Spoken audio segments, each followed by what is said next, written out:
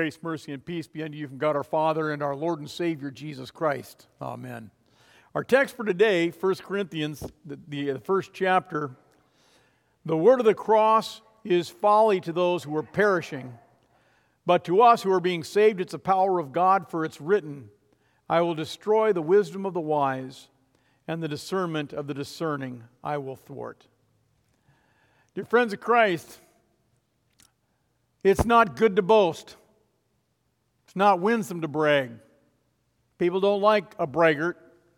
And people don't like it when people start talking about how much money they make or how wonderful their children are, how they're better than other kids. It's even been heard sometimes between Iowa and Iowa State fans how much they hate it when their rival wins a victory and then brags about it.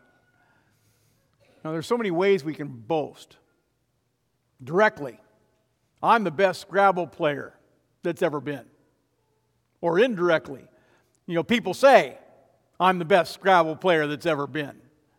Or even by inference, you post your Scrabble win on Facebook so all your friends can see it, and then you say, now I don't want to toot my own horn, and then you continue to toot your own horn. We brag when we take credit for the success of others. My child made it to state. I taught him everything I know. Grandparents, notorious braggers on their grandkids, but many of them do so with sincere pride and happiness. No one's going to complain about a grandma who shows pictures of her precious grandchild, right? But just a note, those pictures can get out of hand. Paul wrote a letter to the church in Corinth. The Corinthian people, the Christians there, had a problem. Some were rich. They knew it. They were proud. And they let everyone know it. Even some of them boasted. They boasted that they followed Paul, as if that were better than all the others. Still others said, yeah, well, we're better than you. And they boasted that they followed Peter. And then others said, yeah, well, we can up that. We follow Apollos. We're better Christians than you. And still others claimed to be the best because they were the ones who followed Jesus. As if all the other Christians weren't following Jesus. And then there were those who spoke in tongues, and they boasted about how they spoke in tongues while others couldn't. There were those who were able to do miracles while others couldn't. There was a superiority complex in the congregation. It was popular to think that you were better than someone else. It was a kind of a good thing, I guess. But not every member of the congregation thought they were better. Some simply were not better. What about those people? The people who didn't have anything to brag about.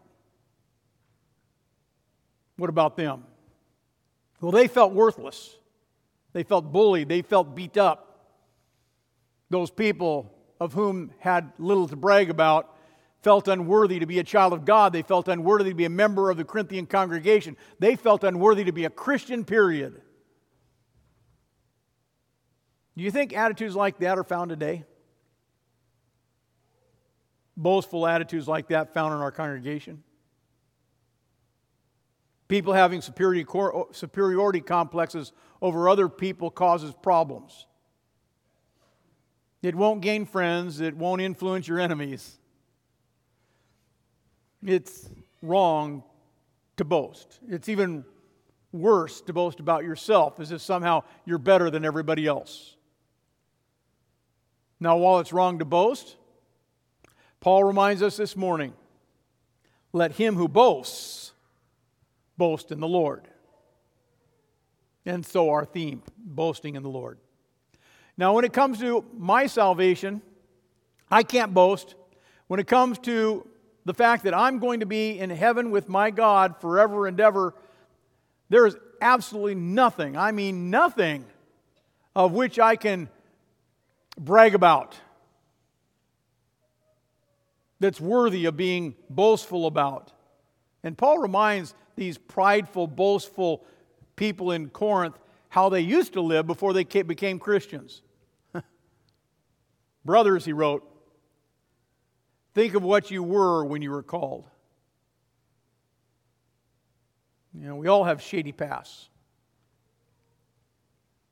We all have things in our past of which we're ashamed, downright embarrassed. We all come from different kinds of backgrounds, and it seems the Corinthian congregation was filled with people who came from different types of backgrounds too. Some of them were from the lower class, but some were even slaves, while others were important people in the community. It was a diverse group. According to chapter 6 of 1 Corinthians, these people had very dark backgrounds. Some were sexually immoral. Others had been idolaters. Others adulterers. Others male prostitutes. Now that's a congregation. They had members who had been caught up in the sin of homosexuality. They had former thieves sitting in their pews. And the list goes on. They were greedy, there were drunkards, there were slanderers, there were swindlers. And you get the idea. Can you boast about things like that before God? Should you boast about things like that before your God? And we can't boast about our lives either. Why has God chosen to give you the saving faith? Why did God give faith to you? Why has God chosen to call you out of darkness into His marvelous light? You know, Paul had a shady past too. You remember how he killed Christians. Earlier in his life, Paul had bragged. He had a reason to brag. He was of a very strict form of Judaism. He was a great Jew, brilliant of mind. But the Lord humbled Paul, struck him blind, showed him salvation to believe in Jesus Christ and be saved. And Paul said this then about his past life. Everything else is worthless when compared with the priceless gain of knowing Christ Jesus as my Lord. I put aside all else, counting it worth less than nothing, in order that I can have Christ and become one with Him, no longer counting on being saved by being good enough or by obeying God's laws, but by trusting in Christ to save me. Beautifully said. More simply said, let him who boasts, boast in the Lord.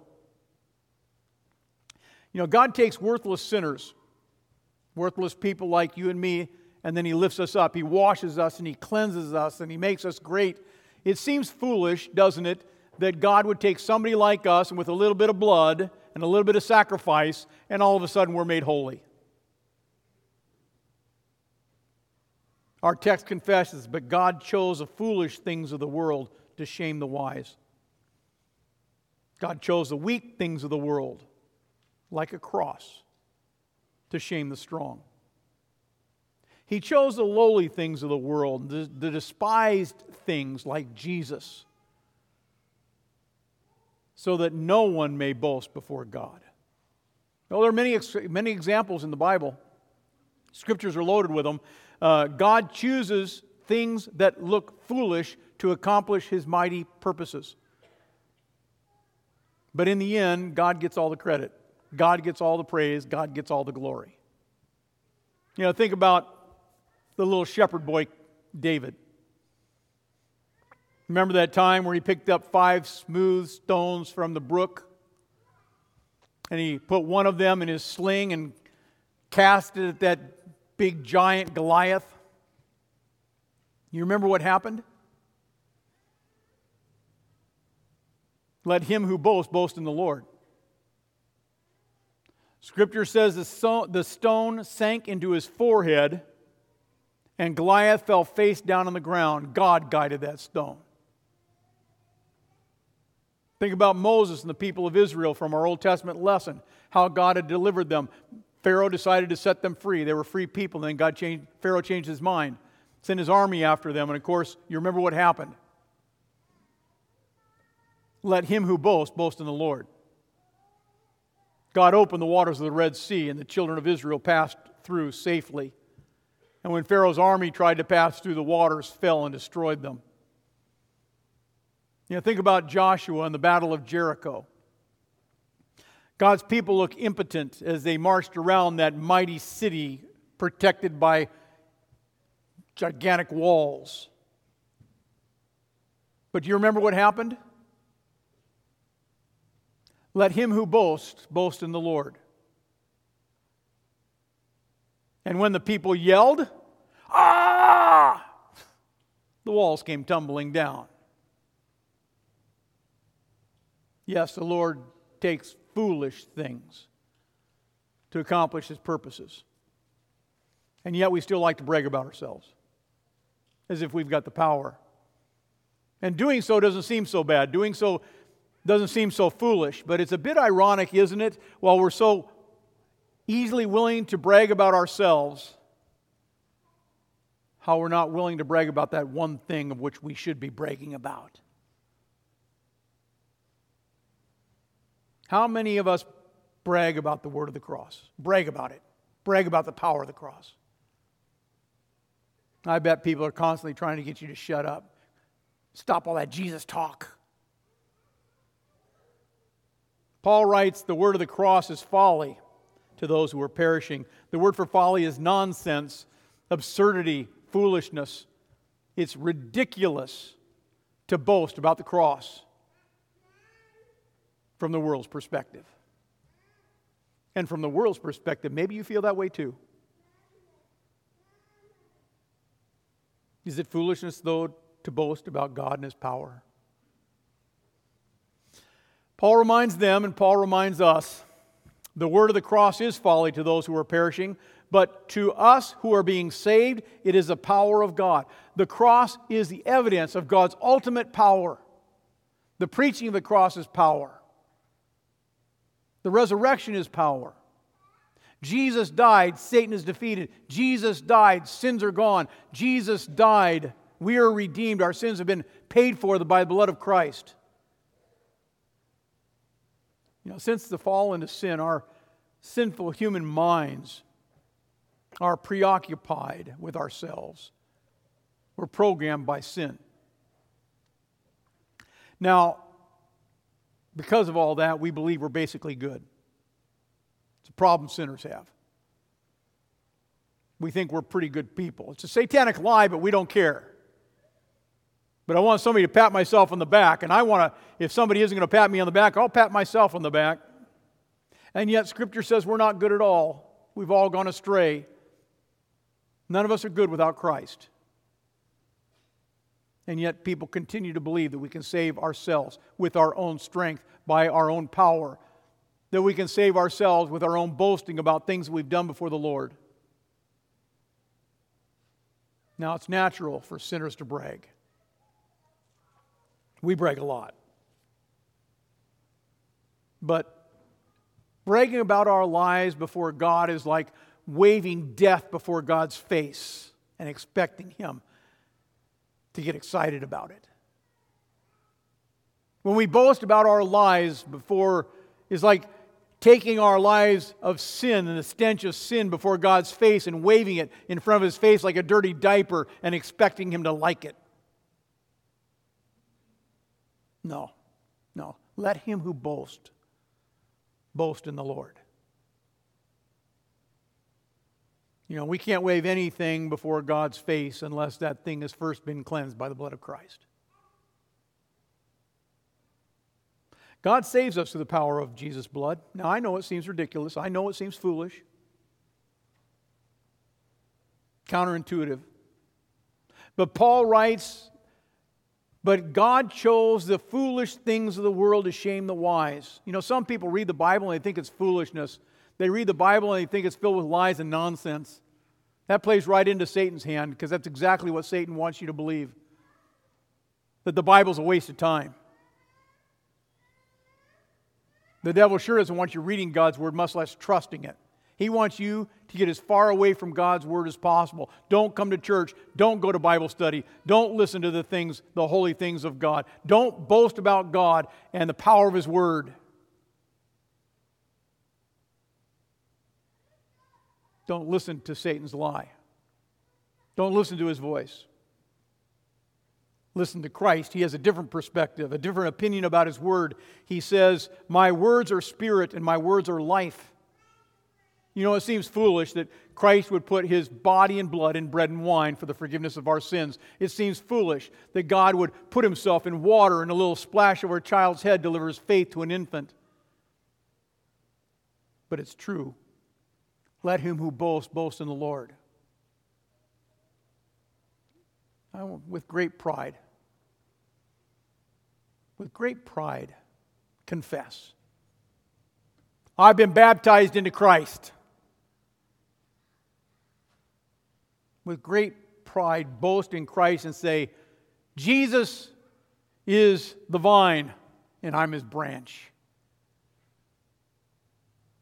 With great pride, boast in the Lord and say, the Lord is my shepherd. And with the person who wrote the hymn, boast. Bold shall I stand in that great day, cleansed and redeemed, no debt to pay. In Christ's righteousness I can boast. But not about myself, not about yourself. But we can boast about being made holy before God by Christ's blood. Indeed, you're not holy without Christ. So boast in the Lord. Amen. And now may the peace of God that passes all understanding keep your hearts and your minds in Christ Jesus unto life everlasting. Amen.